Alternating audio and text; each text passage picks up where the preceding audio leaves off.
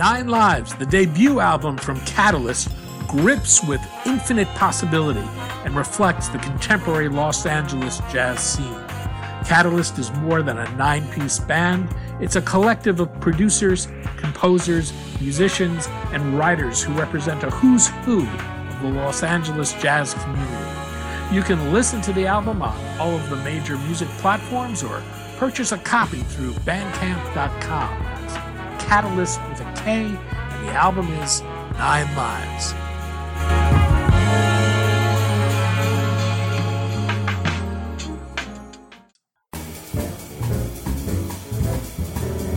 I'm Daniel Levine, and this is the Bio Report.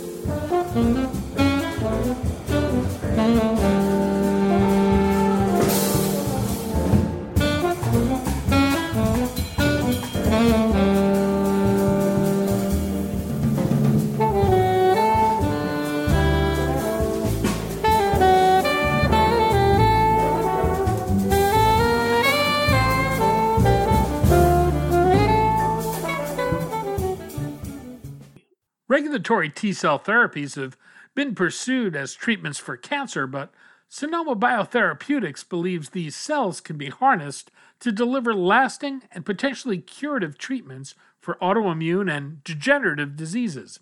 We spoke to Jeff Bluestone, CEO of Sonoma, about regulatory T-cell therapies, why they may have broad applications in a range of conditions, and what challenges will need to be overcome to usher in an era of cell therapies beyond cancer.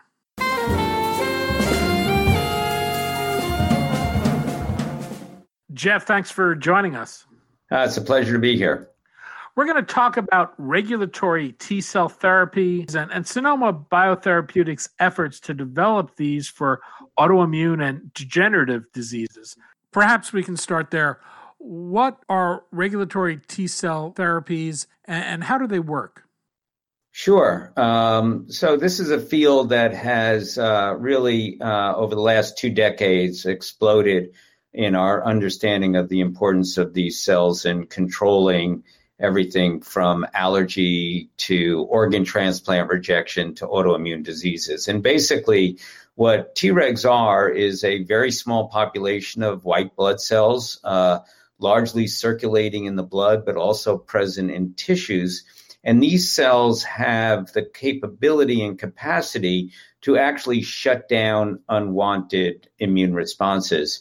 Perhaps most idiotypically in patients that have a defect in these cells called IPEX patients, they'll usually die within a year or two of massive autoimmune and allergic responses unless they get a bone marrow transplant from a mother or father that gives them back their Treg population. So these cells are really essential to controlling tolerance in the immune system and preventing immune cells from attacking and destroying cell tissue. You see these potentially addressing large populations of people with autoimmune and degenerative diseases. Potentially, how big a market are we talking about, and how effective are we today at treating these conditions? Yeah, certainly this is a very big bucket, ranging everything from rheumatoid arthritis to multiple sclerosis, type 1 diabetes, and over 80 other autoimmune diseases, up through and including degenerative diseases like ALS, potentially Alzheimer's or even Parkinson's disease. And the reason is that so many of these diseases are mediated by uncontrolled inflammation. People don't fully appreciate the fact that the immune system is playing an active role in a variety of diseases outside of the more classic immune diseases. So when you think about market potential, it's almost impossible to ferret out what the actual size will be. In reality, of course, these cells are going to be used first in diseases that are highly morbid and potentially have a strong unmet medical need, either as a disease class or as individuals. And we hope to start out in diseases that are clearly fall within that rubric. But ultimately, one can imagine cell therapies being a new pillar of medicine, where you can think about them in a variety of immunological settings where you want to give a treatment once or a couple of times and then have a long-term living drug that will suppress unwanted inflammatory responses. You've talked about the ability of these cells to restore balance to the immune system. What happens in these conditions, and should they be viewed as immune systems being out of balance?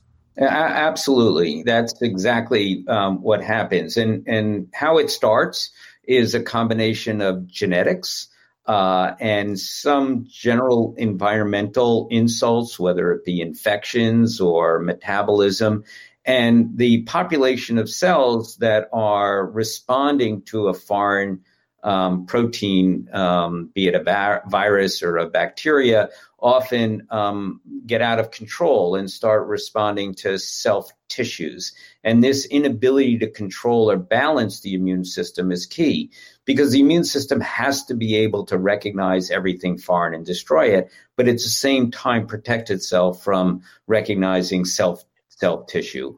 Inflammation is really important because it initiates an immune response that helps to eliminate foreign substances. But when out of control, inflammation causes its own damage. We're seeing that now in COVID-19, where the coronavirus initiates an immune response which is critical for its elimination. But as a consequence, there is damage that's being caused to the lungs, heart, and other tissues because the immune system and the inflammation as a consequence of an immune system response is not being regulated well. So yes, the whole concept of immune tolerance and immune balance is to be able to balance this high need for effector responses with the regulation and control that cells like Tregs provide.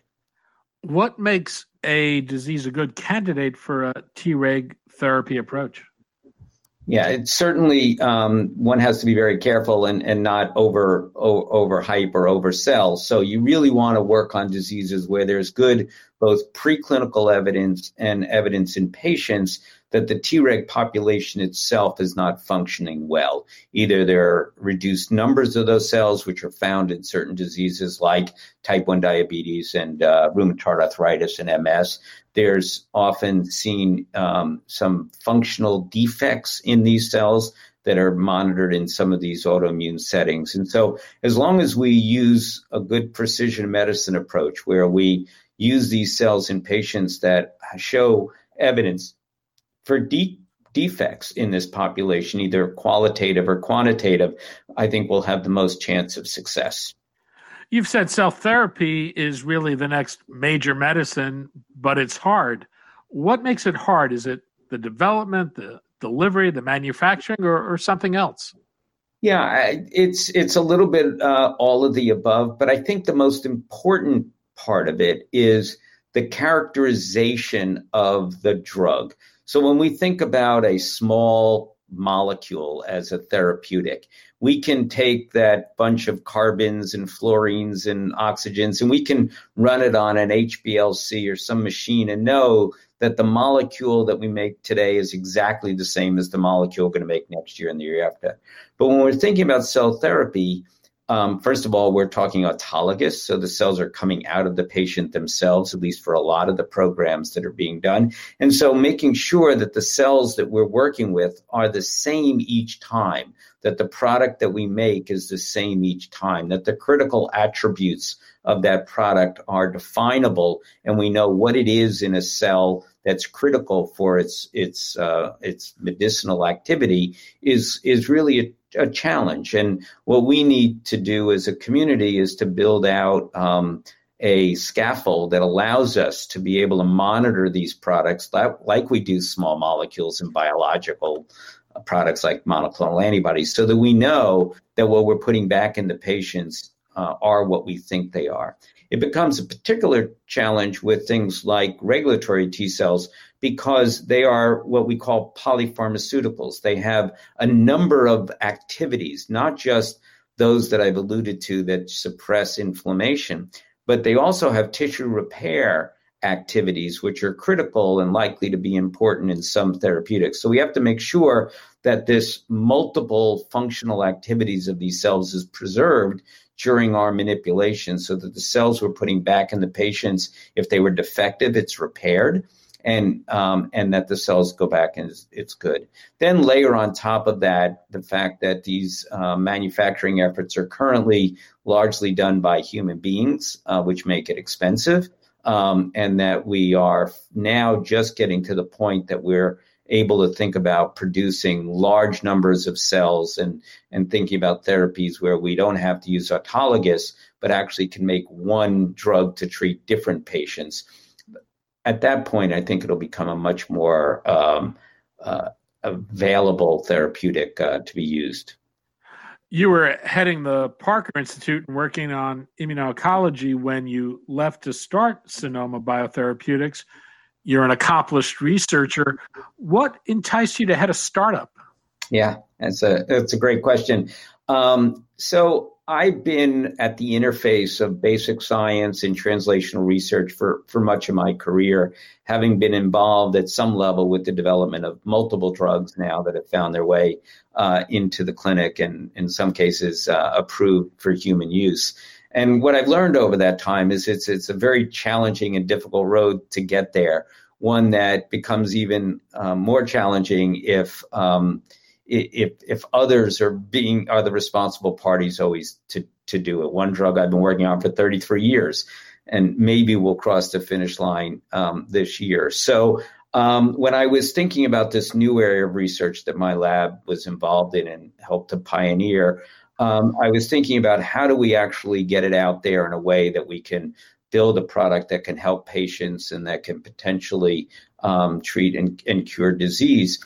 And I was at a meeting actually at the Parker Institute that I had set up a retreat, and we had a panel discussion by venture capitalists, and we asked them a variety of questions. And one person in particular, who was at a venture firm that invested in both technology companies and biotech companies, I asked him, are there differences between biotech and tech? And he said, oh, yeah, there's lots of differences. But he said the biggest difference is that whoever founds a tech company always moves to that company to make sure that their vision is realized, whereas the biotech guys, they never go into the companies. They stay in their tenured faculty positions in academia, and then they hope that the company will do what they want and are often frustrated when it drifts. And I walked out of there and I said, if I'm going to do this, if I'm going to really push the idea that we're building a new type of medicine, a new type of therapy for patients, that if I really believe in it, I need to go all in. And so I decided to go all in. You've completed a $70 million Series A. How far do you expect the funding to take you? Yeah, so we're obviously gearing up to do a number of clinical trials, and it's in those clinical trials where a lot of the money is spent. So the timing of getting those clinical trials up and running will determine our runway. But we certainly, like in all biotech companies, are already thinking about how do we raise our Series B at a sufficiently high level to keep us going for a few more years beyond what this money will take us. You've also announced some key hires. How have you gone about assembling a team? Yeah, I think you're raising a key question. Your company is never going to be as good as the people who are in it. And the people who are in Sonoma are fantastic. And I know coming into this endeavor, the things that I think I can do well and the many things that I know that I need a lot to learn. So it was critical for me to bring in people who had tremendous expertise on the business side, and Peter DeLaura, the CBO and strategic chief of strategy, is great at that. I needed a great CMO to do the clinical development. I'm a PhD myself, and Lenny Dragone is a fantastic background for doing that. And I knew that I wasn't going to be able to spend the time every day on the science that I did when I ran my lab. And so Fred Ramsdell, who was my chief scientific officer at the Parker Institute, came along with me. So those three, plus now several people at the vice presidential level, have been fantastic hires, and we're really fortunate to have these people on board. You haven't unveiled a pipeline. This is very broadly applicable technology. What's the thought process in prioritizing indications to pursue? Yeah, I think first and foremost for us always is the science. Does the science drive this indication in this patient population as the most appropriate one for our early clinical endeavors? And so we're spending a lot of time making sure that what I mentioned earlier on, the direct biological evidence that a Treg is defective in a patient population is believable and reliable, and that's determining to a great extent what our first indications are likely to be. Cell therapies are not only complex but expensive. You're pursuing the use of these therapies outside of patients with deadly conditions, but with chronic conditions. Are these cell therapies expected to be corrective? Is it a one and done? How will they change the long-term need for chronic treatments? Yeah, again, time will tell, but cell therapies are living drugs. When we now know from the cancer space and to some extent a colleague of mine working in the HIV space for years called cells can survive quite long time, decades. And so we believe that given the right cell and the right patient population, that one or maybe a couple of treatments might be sufficient to create a tolerogenic setting where the disease does not reoccur. And if it were to, like in a vaccine setting, if they were to come back up, the cells are there to be able to shut that disease back down. I think the critical question is making sure that we have the best-in-class cell targeting the disease that we want to target quite specifically and effectively. And I hope at the end of the day, what we'll find is that although these therapies are more expensive to make right now, that the fact that you're not going to have to take them chronically like you do many of the drugs in the autoimmunity space will lead to a really cost-effective therapy in the long run. Obviously, this is early days for the company, but at what point do you expect to start building an economic case for these therapies and engaging with payers, or is this just a concern that's not being thought about today? You know, we always think about it. I think that as we build out our manufacturing capability and some of our platform, we take into account the fact that the cost of goods will matter. It'll matter to the patients and the payers for sure. But we are not focused on that as our primary effort right now. Right now, we need to demonstrate that we can produce this drug safely and effectively, that we can administer it to patients and show biologic and clinical effects. Like the Wright brothers, when they built their first airplanes, I'm not sure they were worried about whether airlines were going to buy their planes. They were worried about, are they going to fly and how well are they going to fly? And so we're really focused on that right now, knowing that the whole community of cell therapy companies, we're not the only ones out there, are all thinking about the long-term economics. And we'll expect a number of advances on the manufacturing side and goods and supply chain side that should help bring these costs down pretty rapidly. Jeff Bluestone, founder, president, and CEO of Sonoma Biotherapeutics. Jeff, thanks so much for your time today. Thank you.